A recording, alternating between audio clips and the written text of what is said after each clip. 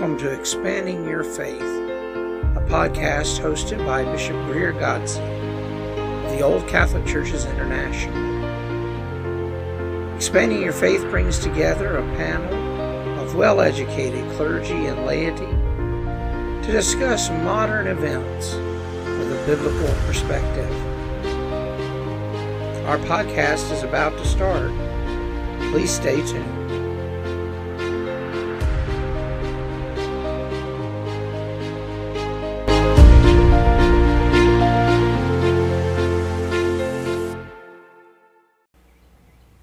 Good evening and welcome to this edition of Expanding Your Faith. I'm Bishop Greer, and joining me tonight is Reverend Marc. Greetings, everyone. And Father Matt. Hello, everyone. And tonight we will be talking about Sodom and Gomorrah and some of the other clobber verses used against the LGBTQIA community, in keeping with our Pride theme for the month of June. And we have our studio audience available on TikTok and YouNow. Hopefully we'll continue to have them available as long as people behave. And tonight's sponsor is Morton's Table Salt. Morton's Table Salt, yes, there you go. Very fitting for this story, yes. Very fitting for this story. Oh, the jokes prior to such a deep topic. Yes, the jokes just start to come. So we're going to start off. So the story of Sodom and Gomorrah is one that's used a lot against the LGBTQIA community. A lot. And it is vastly taken out of context. It is vastly abused. And so we're going to try to cut through some of that tonight with our podcast and try to give you some information that hopefully will help you in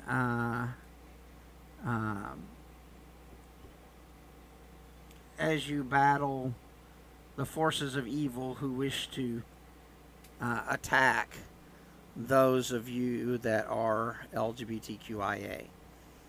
And of course the hate has already begun on TikTok, so let me just real quick click this button. There we go. I think also it helps us personally, for those of us that grew up in church, needing to know, hey, where do we land on certain? So it brings peace even within those in our own minds, because your battle always starts in your mind first, and then track our personal evolution, and then all the love from the outside steps in to Certainly. take on. So I think this will be a huge help, just all around. Absolutely. So we're going to start with Genesis chapter 19, verse 1. I'm going to kind of read through this story, and then we'll discuss it in more detail afterwards. You can always follow along with your Bible of choice. Prefer not the King James Version because it's terribly mistranslated. But we're using the New Revised Standard Version, the Catholic edition, tonight for our podcast, thanks to the conglomerate that put it together. I thought the King James was one Jesus used. Yeah, right. Wait a minute. I missed that part. Yeah, right. Genesis chapter 19, verse 1. The two angels came to Sodom in the evening, and Lot was sitting in the gateway of Sodom. When Lot saw them, he rose to meet them and bowed down with his face to the ground. He said, "Please, my lords, turn aside to your servant's house and spend the night, and wash your feet. Then you can rise early and go on your way." They said, "No, we will not. We will spend the night in the square." But he urged them strongly. So they turned aside to him and entered his house, and he made them a feast and baked unleavened bread, and they ate. But before they lay down, the men of the city, the men of Sodom, both young and old, all the people to the last man, surrounded the house, and they called to Lot, Where are the men who came to you tonight? Bring them out to us so that we may know them. Lot went out to the door to the men, shut the door after him, and said, I beg you, my brothers, do not act so wickedly. Look, I have 2 daughters who have not known a man. Let me bring them out to you, and do to them as you please. Only do nothing to these men, for they have come under the shelter of my roof. But they replied, Stand back. And they said, This fellow came here as an alien, and he would play the judge. Now we will deal worse with you than with them. Then they pressed hard against the man Lot and came near the door to break it down. But the men inside reached out their hands and brought Lot into the house with them and shut the door. And they struck with blindness the men who were at the door of the house, both small and great, so that they were unable to find the door. Then the men said to Lot, Have you anyone else here, sons-in-laws, sons, daughters, or anyone you have in the city? Bring them out of this place, for we are about to destroy this place. Because the outcry against his people has become great before the Lord, and the Lord has sent us to destroy it. So Lot went out and said to his son-in-laws, who were to marry his daughters, Up, get out of this place, for the Lord is about to destroy the city. But he seemed to his sons-in-laws to be jesting. When the morning dawned, the angels urged Lot, saying, Get up, take your wife and your 2 daughters who are here, or else you will be consumed in the punishment of this city. But he lingered, so the men seized him and his wife and his 2 daughters by the hand, the Lord being merciful to him, and they brought him out and left him outside the city. When they had brought him outside, they said, Flee for your life. Do not look back or stop anywhere in the plain. Flee to the hills, or else you will be consumed.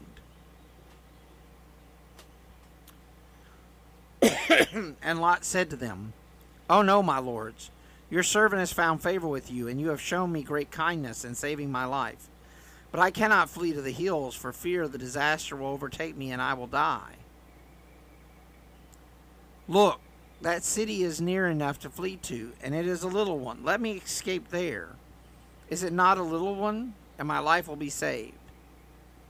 He said to him, Very well, I grant you this favor too, and will not overthrow the city of which you have spoken.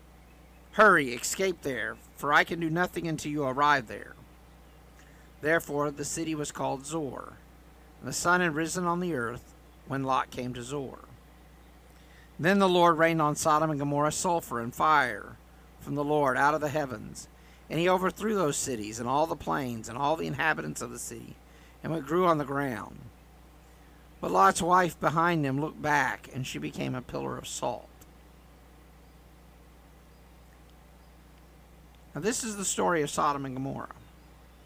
Okay, right out of Genesis. I left nothing out. So let's begin our discussion there. Well, I think to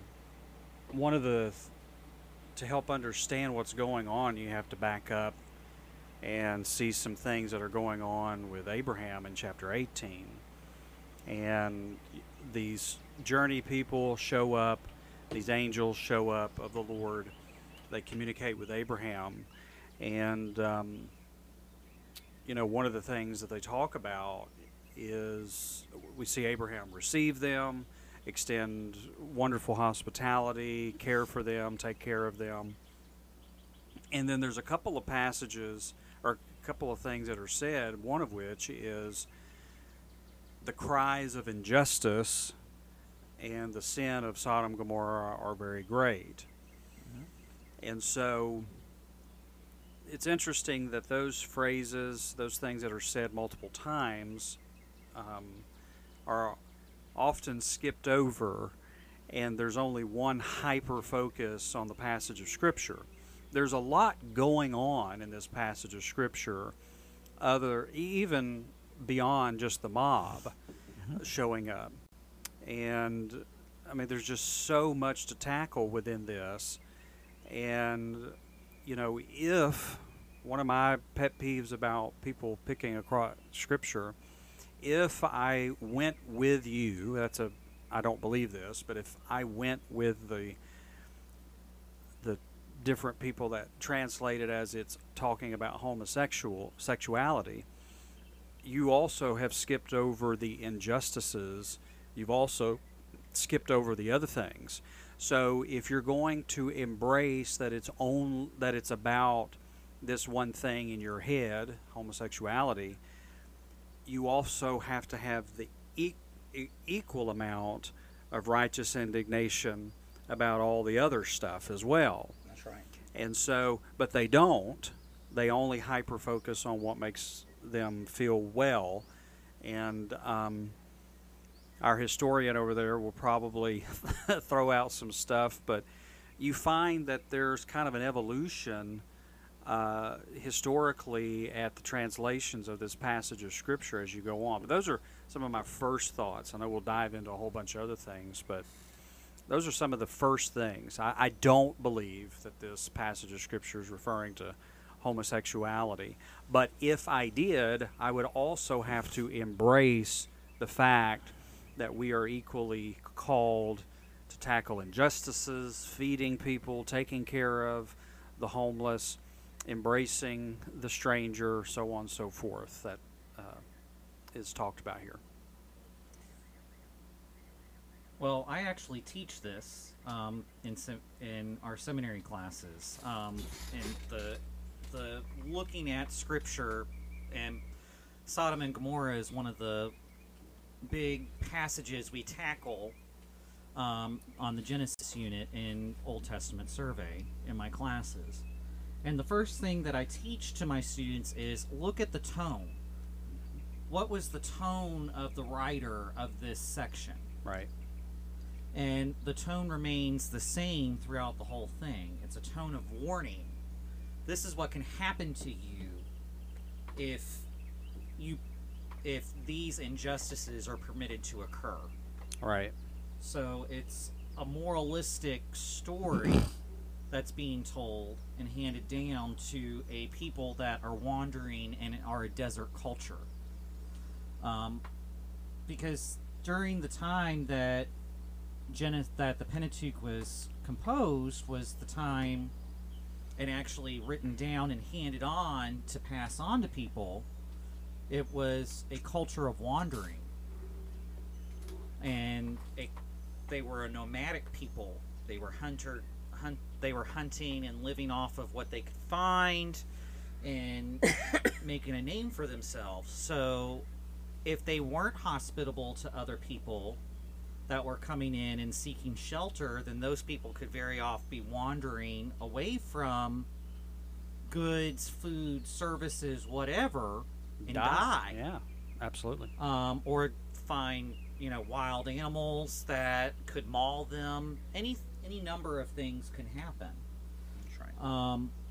So the fact that God is having to hear the cries of people being turned away from a city should ring true to people's ears that, hey, we need to listen to this and take heed to what's to come later. That's right. Even Josephus, the Jewish historian, when you read his passage, his commentary on Sodom and Gomorrah, you find that he, at that time, he lists the proud, he lists that they're caught up in their riches, he lists the fact that their pride revolves into their riches.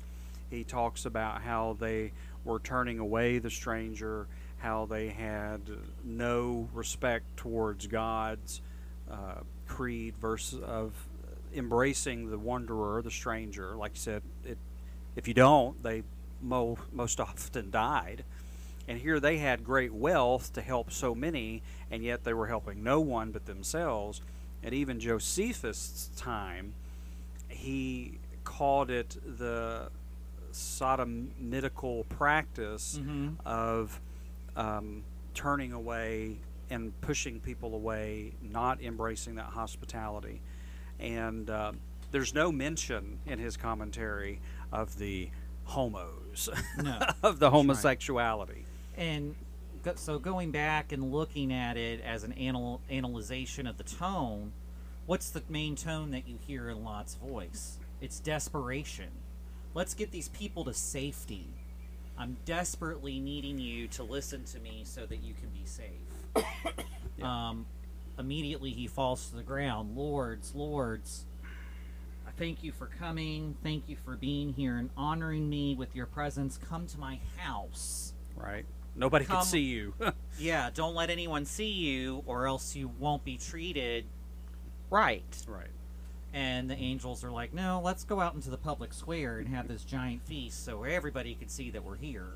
Yeah. And then we'll go to your house. Yeah. So.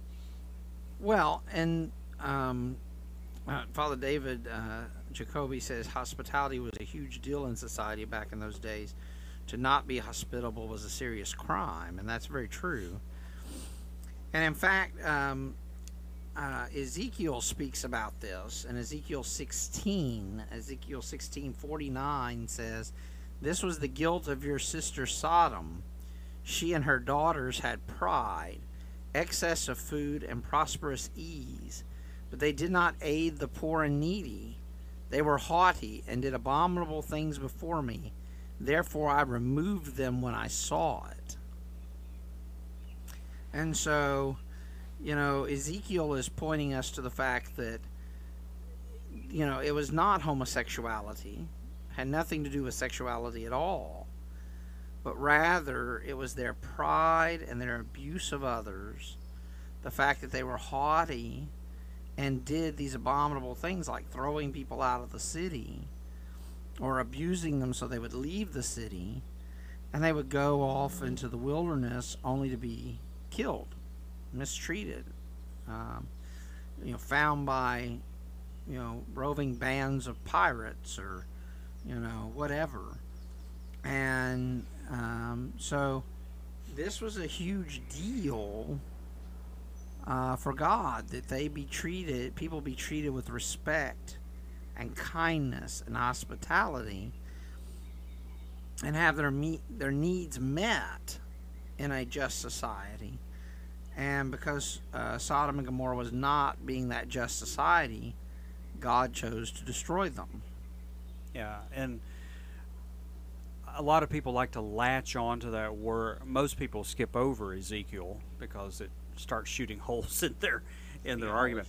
But a lot of them will latch on to that word abomination and start knocking and say, oh, well, the homosexuality was the abomination. Well, dissect what's going on in this passage of Scripture before we dissect what an abomination is. So you see these two people show up. Lot brings them into the house. The mob shows up. And immediately, he goes out, implores them, they're our guests, we need to be hospitable, and they're, no, bring them to us. And so Lot goes and offers a group of gay men his daughters. Yeah, exactly. Okay. And so, I'm gay, and if I was, I've been approached by people of the opposite sex, to date or whatever, and there would be no attraction at all for me. So that's the first thing that I'm going, hold on, if they're homosexual only, why would Lot think that two daughters, we'll set aside that there were his daughters for a second, because that's mind-blowing in and of itself. If it's just his two daughters, how does he think that that's going to satisfy these men? Why didn't he go get his sons-in-laws out and say, hey, I need y'all for a second, something only y'all can do? Yeah. And then if it was really about that, right? Correct. Yeah. And the other thing is, are you telling me that every guy in Sodom and Gomorrah is gay? So, that portion has always made me chuckle. And then the fact that God is saving Lot and the angels can't do anything to the city, if the sexual part and all that was so, if that's what it's all about and it's so immoral. And Lot should have been killed too. Lot should have died because he just offered his 2 virgin daughters to all of these people, which when you go ahead and read forward, I think it's over in the book of Judges, where they raped a woman, a gang rape come in, similar to what is about to happen here, and killed the woman. So the possibility that the girls wouldn't survive, and Lot is being saved, and then, oh, by the way, just a few verses after chapter 19, his daughters seduce him and have sex with him, but we don't talk about that. So those are other points that I always pause and think about. Obviously we're not talking about homosexuality or the sexual perversion portion of this as far as the main thing. The main thing is, and in the practices of those days and what was going on in Sodom, you had these strangers coming in. They weren't welcomed. They weren't allowed to be hospitality extended to them. And one form of people showing that, a group of people showing that, was to exert their dominance by physically piercing that person in a sexual manner and saying that we're the dominant, we are, whether you want to just look at it, them making a dominant statement or just utterly degrading the person. This was a practice that was happening at the time, and it just goes hand in hand with the quote-unquote spirit of the city of rejecting the stranger, not embracing the wanderer, and so forth. And you can almost hear Lot's tone as he's offering the daughters. It's not like a, here, take my daughters sort of thing. It's like a, can't you see how stupid you sound right now sort of thing. Like, if that's really what you want, here, take my daughters. Why are you wanting to do this to strangers? Here's my daughters whom you know because we live here sort of thing. Right. Versus people that you don't even know that have come in. Correct. And Isaiah goes even further in explaining Sodom and Gomorrah. In Isaiah 1, starting in verse 10, it says, "Hear the word of the Lord, you rulers of Sodom. Listen to the teachings of our God, you people of Gomorrah. What to me is the multitude of your sacrifices, says the Lord. I have had enough of burnt offerings of rams and the fat of fed beasts. I do not delight in the blood of bulls or of lambs or of goats. When you come to appear before me, who asked this from your hand? Trample my courts no more. Bringing offerings is futile. Incense is an abomination to me. New moon and Sabbath and calling of convocation. I cannot endure solemn assemblies with iniquity. Your new moons and your appointed feasts, my soul hates. They have become a burden to me. I am weary of bearing them. When you stretch out your hands, I will not hide my face from you. Even though you make many prayers, I will not listen. Your hands are full of blood. Wash yourselves, make yourselves clean, remove the evil of your doings from before my eyes. Cease to do what is evil. Learn to do what is good. Seek justice, rescue the oppressed, defend the orphan, plead for the widow. Come now and let us argue it out, says the Lord. Though your sins are like scarlet, they shall be like snow. Though they are red like crimson, they will be made to be like wool. That's what he's talking about, Sodom and Gomorrah there. And how Sodom and Gomorrah essentially didn't care for the needs of the poor, the widow, and the orphan. And because of that, God destroyed them. Never once in there did Isaiah mention homosexuality. Right. Or sex of any kind. Right. And Isaiah came many years before Ezekiel. I mean, even to the point where, yeah, you're doing all the right things. You're sacrificing. You're trying to atone for yourselves. You're honoring the Sabbath, but you're not. They're futile because you refuse to change your ways. Right. That's right. Yeah, even in a time where they were attempting to practice, and I would argue that we're seeing a lot of that nowadays, where the least among us are the ones that are forgotten, because we have developed this mindset that unless someone can elevate us or someone can be a part of something that's a stepping stone type of a situation, we have no, we don't give regard for those people. And I've seen it over and over and over again in the church, where you have ministers that are looking to, their focus is to make sure all their books are bestsellers, make sure that their names are all right, their haircuts look just perfect, so on and so forth. And you're not going to see them out feeding and clothing the naked and helping the people and spending that one-on-one time with a stranger. And I think that we're in a place where that's a repeat just as much. All these people that want to yell, scream, and holler about judgment coming to the land. The Scripture's clear that the first place that God looks to judge the land is within the house. Is within God's own people. And where are we seeing the biggest decline right now? Yeah, in those churches that the pastor is the one trying to have the national best-selling book and right.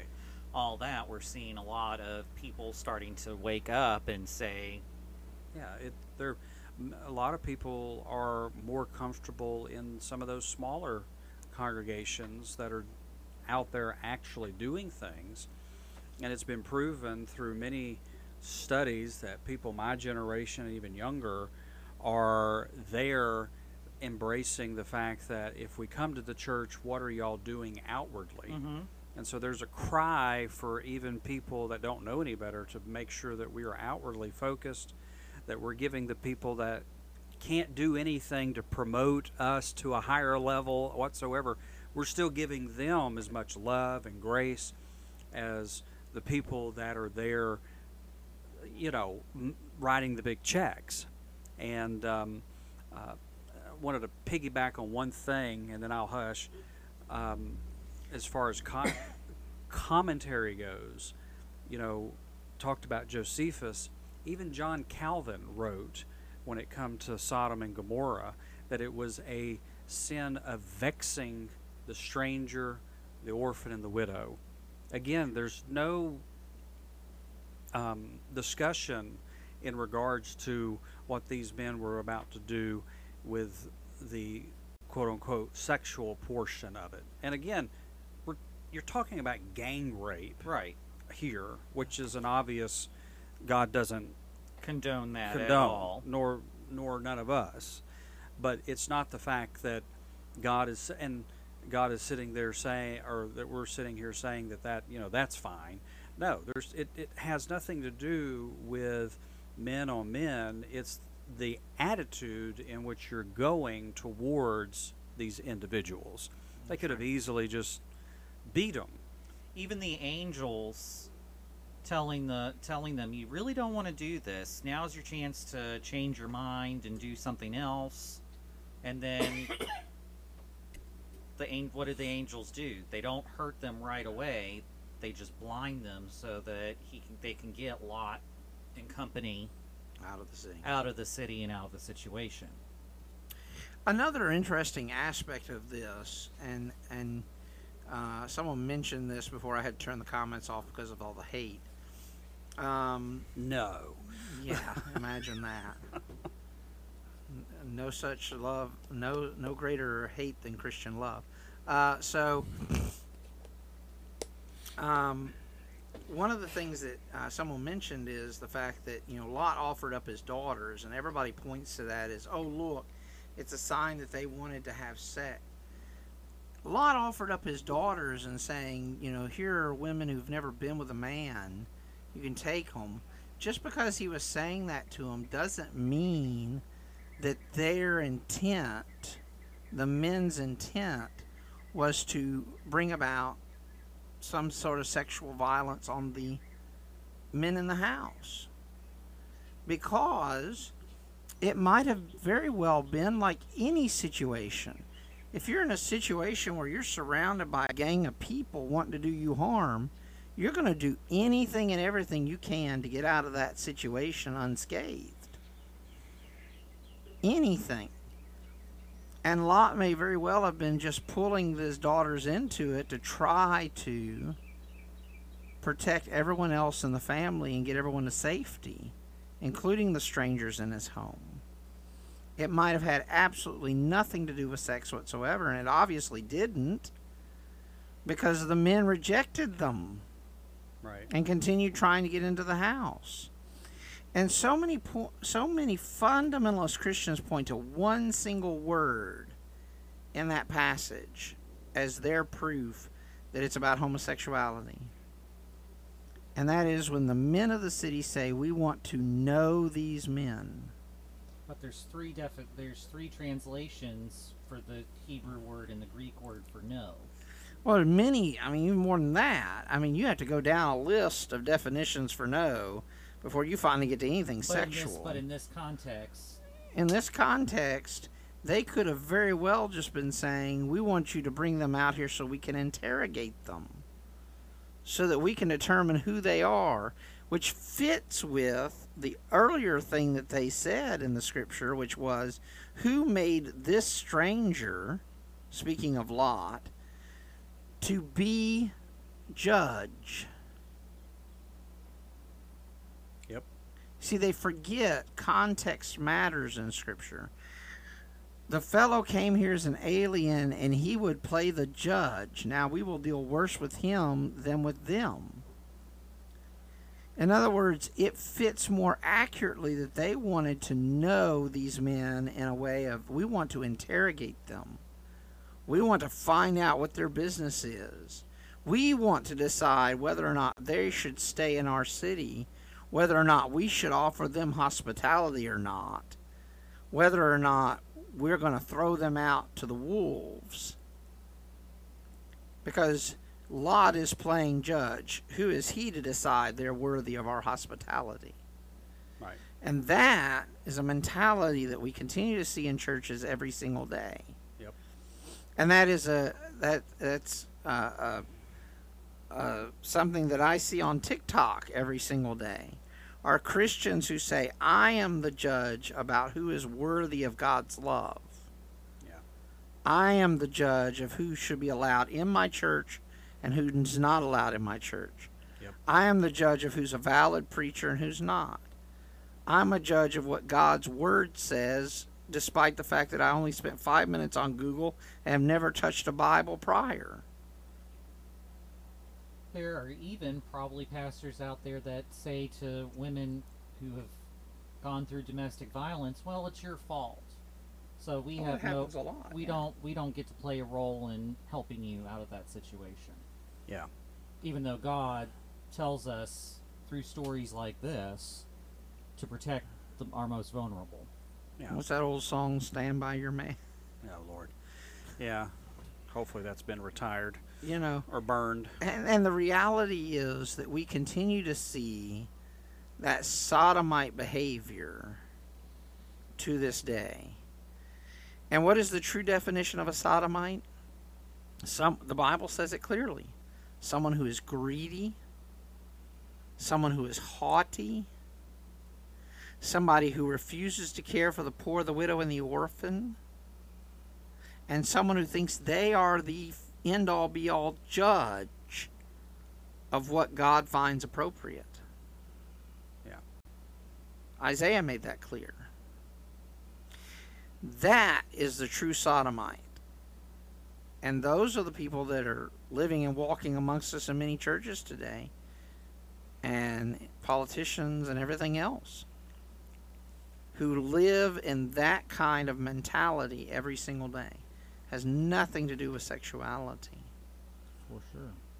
Nothing to do with it. And I don't know why I'm on the commentary kick here, but you don't even see it connected in a sexual sense until around 300 and something AD. Correct. And I think Phileo throws some thoughts in there, and you don't see any of that. Matter of fact, you see this story replicated in other religions and mythologies, almost identical. Mm-hmm. And they don't mention anything, none of those, and I'm not basing my biblical interpretation, it's kind of like a little throwaway. They don't base any of their takeaways on sexual encounters either. No. And so, whether you're looking at it as Bishop is presenting with the judgment of the crowd, that mentality as far as the word no, or if you're just looking at it from a standpoint of, a gang rape type of, that is a practice that was going on during that time period. Yep. And obviously that's not biblically sound teaching or embracing of God's love. And so whether you're looking at either one of the attitude towards these individuals were of such a hostile nature. And again, I go back to the context and the flow of the scriptures in chapter 18 of Genesis, where it's obvious that there's injustices going on in these cities and that you have other things happening.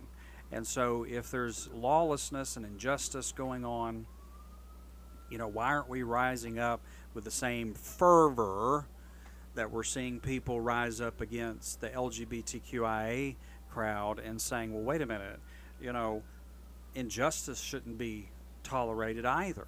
That's right. And we do injustices in churches all the time by rejecting people because they sit in our pews when it's our pew to sit in, or they don't smell good when they walk in the door, or their children are too loud sitting in the pew. I could go on and on and on. We're looking at the person driving up in the Lexus or the Mercedes going, oh, we prefer them over the person who had to walk several blocks and are sweating because they wanted to come to church, and we put them at the back or away from us. And I mean, there's all types of forms of injustices, and preferring somebody less than you would somebody else.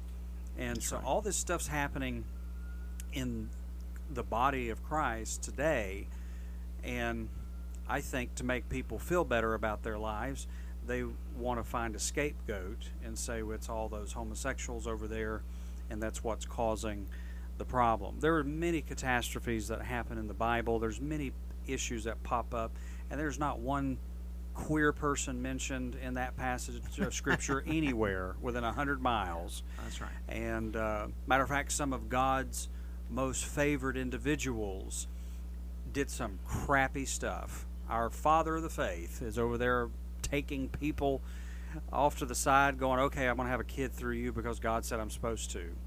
Okay.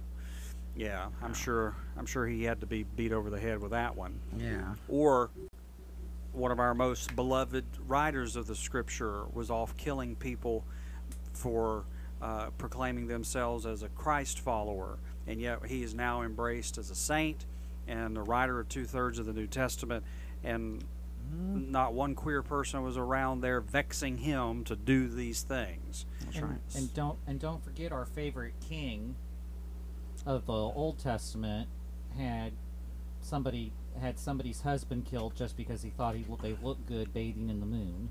Yes. So. Yeah. I want to touch quickly while we've got a few minutes, and since we're in the Old Testament, we're going to skip ahead to Leviticus and talk about Leviticus. 18:22 and 20:13 are the two verses that are most commonly used as battering rams against the LGBTQIA community. And I want to first give a little bit of context. Okay, Leviticus number 1 is the book of priestly law. Did you hear that? The book of priestly law. It's right there in the name, Leviticus. Levites. They were the priest in the temple of God. And so the book of Leviticus is mostly about temple ritual and ritual purification and what's called the holiness code and the cleanliness code within Leviticus. And it also governed mostly a Levitical priest life, not the everyday person. But putting that aside and taking everything out of context, Leviticus 18:22 says, "You shall not lie with a male as with a woman is an abomination." Now, let's back up just a moment. Right there, Bishop. It says it right there. That's right. Let's back up for a moment and let's read some of the context, starting in verse 19 of Leviticus 18. "You shall not approach a woman to uncover her nakedness while she is in her menstrual uncleanliness. You shall not have sexual relations with your kinsman's wife and defile yourself with her.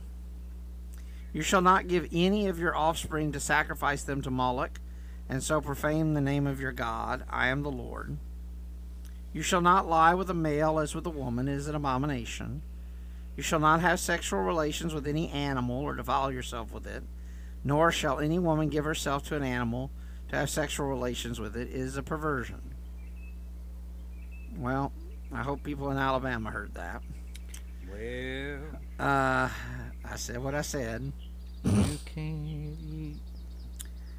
So, and then let's go to Leviticus 20:13 while we're at it, because we're gonna lump them both together here.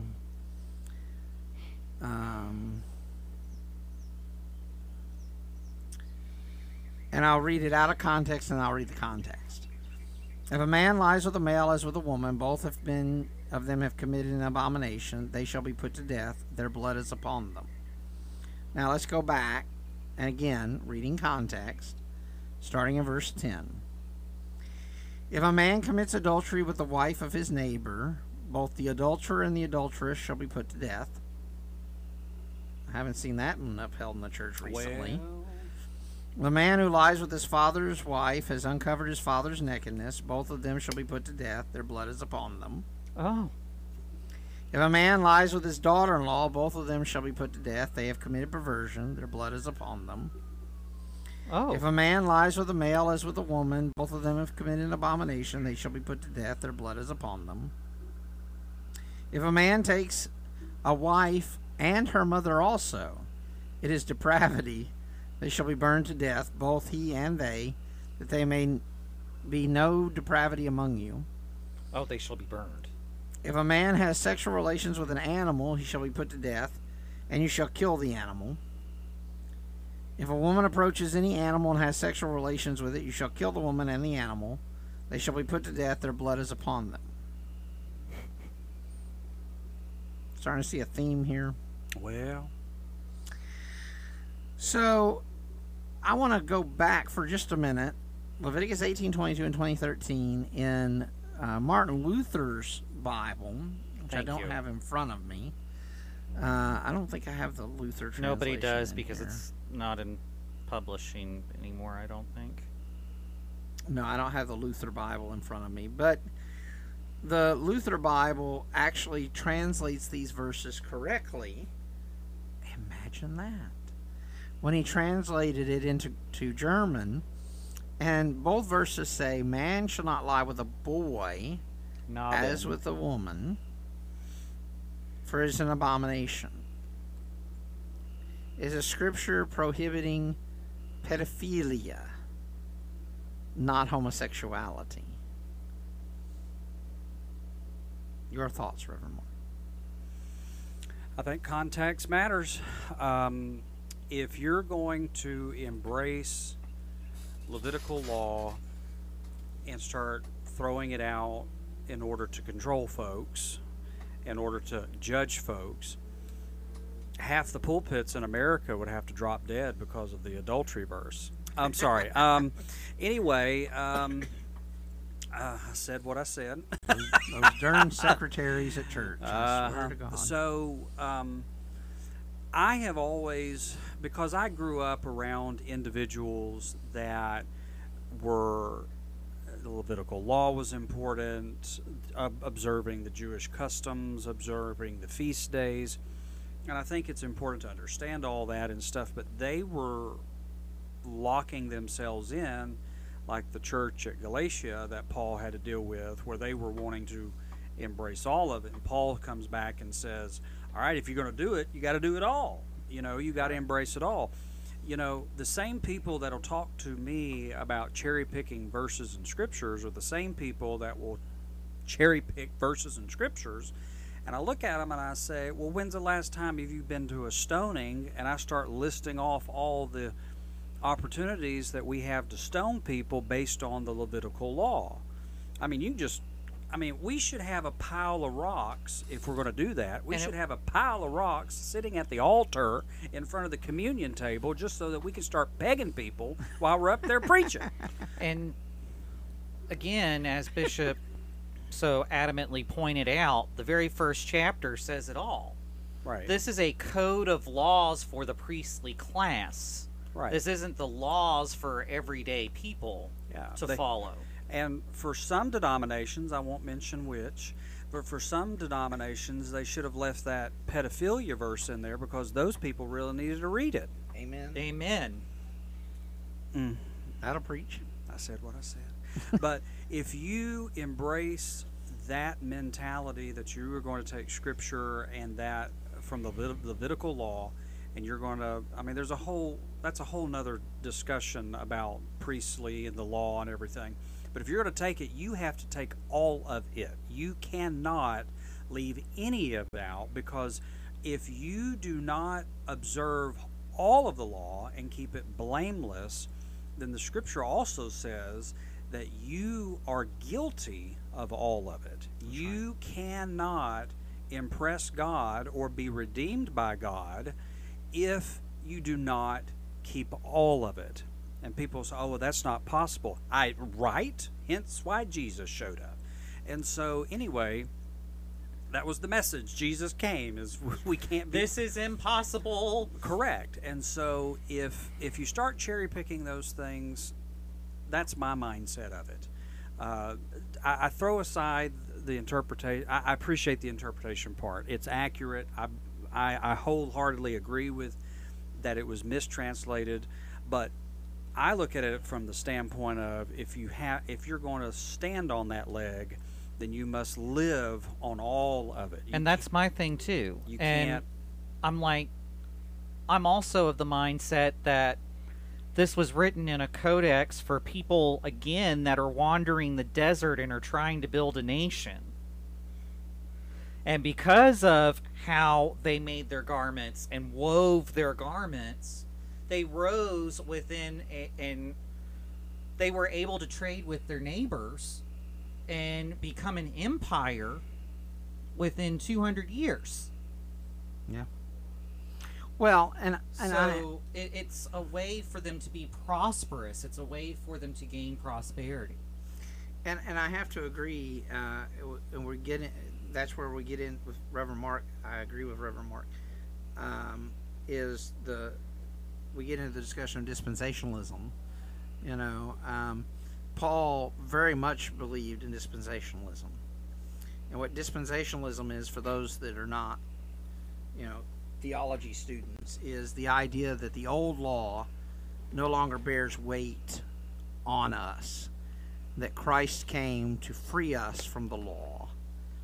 And so, as the name says, we are dispensed from observance of the law. So, which I believe. I firmly believe personally, that. Yeah, absolutely. And that's why Jesus says, I give you a new commandment. And Jesus also says the two greatest commandments, love God and love your neighbor as yourself. He's summing up the law. He's saying if you do these two things, yes, you're dispensed from the law, but you're also going to be fulfilling it to a certain degree. Correct. That's right. Because that's what the whole law meant, was to love God and love your neighbor as yourself. period. It comes to that mindset of what is the spirit of the law versus what is the intent of the law. Yeah. Mm-hmm. Right. Yeah. Obviously, and Jesus comes to show that to us. He brings Holy Spirit to us to help us to fulfill that. I mean, that's why Holy Spirit has come, so that we can be taught in all those things, in that new commandment and that new spirit. And then Jesus is going out there and showing everybody. You know, Jesus is out there living it. There was no one that he was in the theme of our previous discussion, Sodom and Gomorrah. He was not a sodomite with them. He was embracing all those people and pointing them to love and pointing them to grace. He was feeding and doing what he could to show us to live in the words of Isaiah. And so, it infuriates me to a point, and I really get passionate over this because I was around so many of those people that, embrace the, that will live under grace, but they also have one foot or one leg over here into the Levitical law and want to beat you over the head with that. And I would chuckle at them all the time because, sometimes just them walking into the sanctuary, they were breaking the Levitical law by what they were wearing.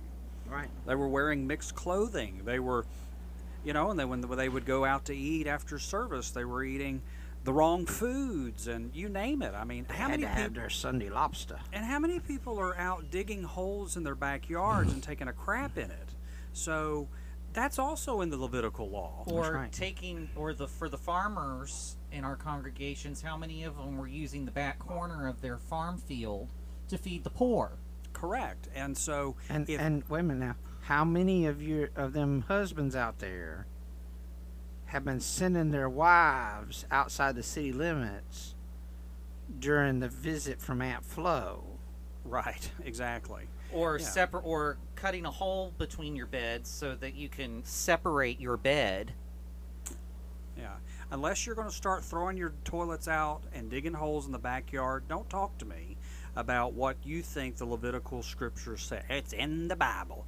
Don't start with me on that, because then you have to start doing these things. That's right. Because that is what the scripture says. If you want to be so gung-ho with this is what scripture says, and like I said, that's a whole translation or a whole different discussion about dispensation versus the living There'd up be under a whole lot of sheep missing from Appalachia if we Correct. actually listened to the law. Correct. And none of us are bringing burnt offerings into the church, and I have yet to sacrifice a lamb and offer it up to God during one of the multiple times that you do in the feast days. So I always look at people and start throwing back at them, and then all of a sudden their mood changes. All of a sudden their dynamics change. All of a sudden it's the same people that will talk about how slavery in the Old Testament is completely not translated correctly, which I believe and I agree, because that's a whole different. They'll sit there and beat you over the head and say, no, this is word for word. You have to use it like this. Or That's right. Paul's message where the women should keep silent, which I Do not agree with. Right, I don't agree with. I think it has a deeper meaning than what is written. Again, that's a whole nother can of worms. And so the point is, some of these passages of Scripture have to be deeply looked at in their original context and what they were written originally, because people have come along with their own mindset going, we want to it's a manipulative thing when they go to translate these passages of Scripture. And some people want to have a greater emphasis on one thing, while other people want to have a greater emphasis. And what do? They're changing the Scripture. They're changing what it says. And there is a warning in the Bible about changing God's intent and God's desire. And that's what you have in a lot of these and yes, the good old King James Version that quote-unquote Jesus used. That's right. That has so many errors in it, you can't even shake a stick at it. That's right. And just for the record, I don't believe Jesus used the King James Version. For those of you that are standing up, it's an inside joke. Mm-hmm. Well, and I think that's a good point, and we'll do a future podcast on dispensationalism, because I'm sure will be plenty of people who will want to know more about dispensationalism versus following the law. So we'll have a podcast about that in the future as well. Riles me up, so that's a good one. So next week, we're winding our time down here. Next week, we're going to look at the scripture verses in the New Testament that people use to clobber LGBTQIA over the head. So for those that like to say, yes, we're dispensed from the old law, but Paul said... And just for the record, Bishop, how many passages or scriptures in the whole test, how many are there that people knock them over the head with? How many is it? It's got to be like 100, right? No, there's less than 10. 50? They've come up with a couple of new ones, but there's less than 10. It's 6, but yet there's 53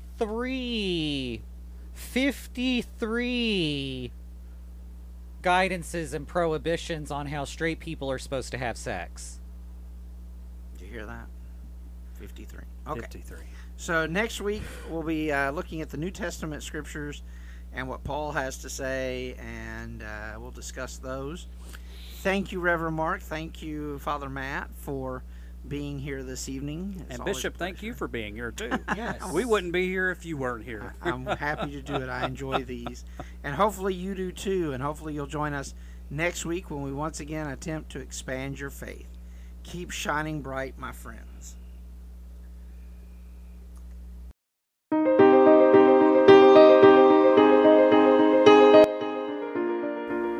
Thank you for joining us for this episode of Expanding Your Faith. For more information on expanding your faith, check us out on facebook.com/expanding your faith. We are available on Apple Podcast, Spotify, Google Play, and wherever you find your podcasts. Until next week, when we once again attempt to expand your faith, keep shining bright.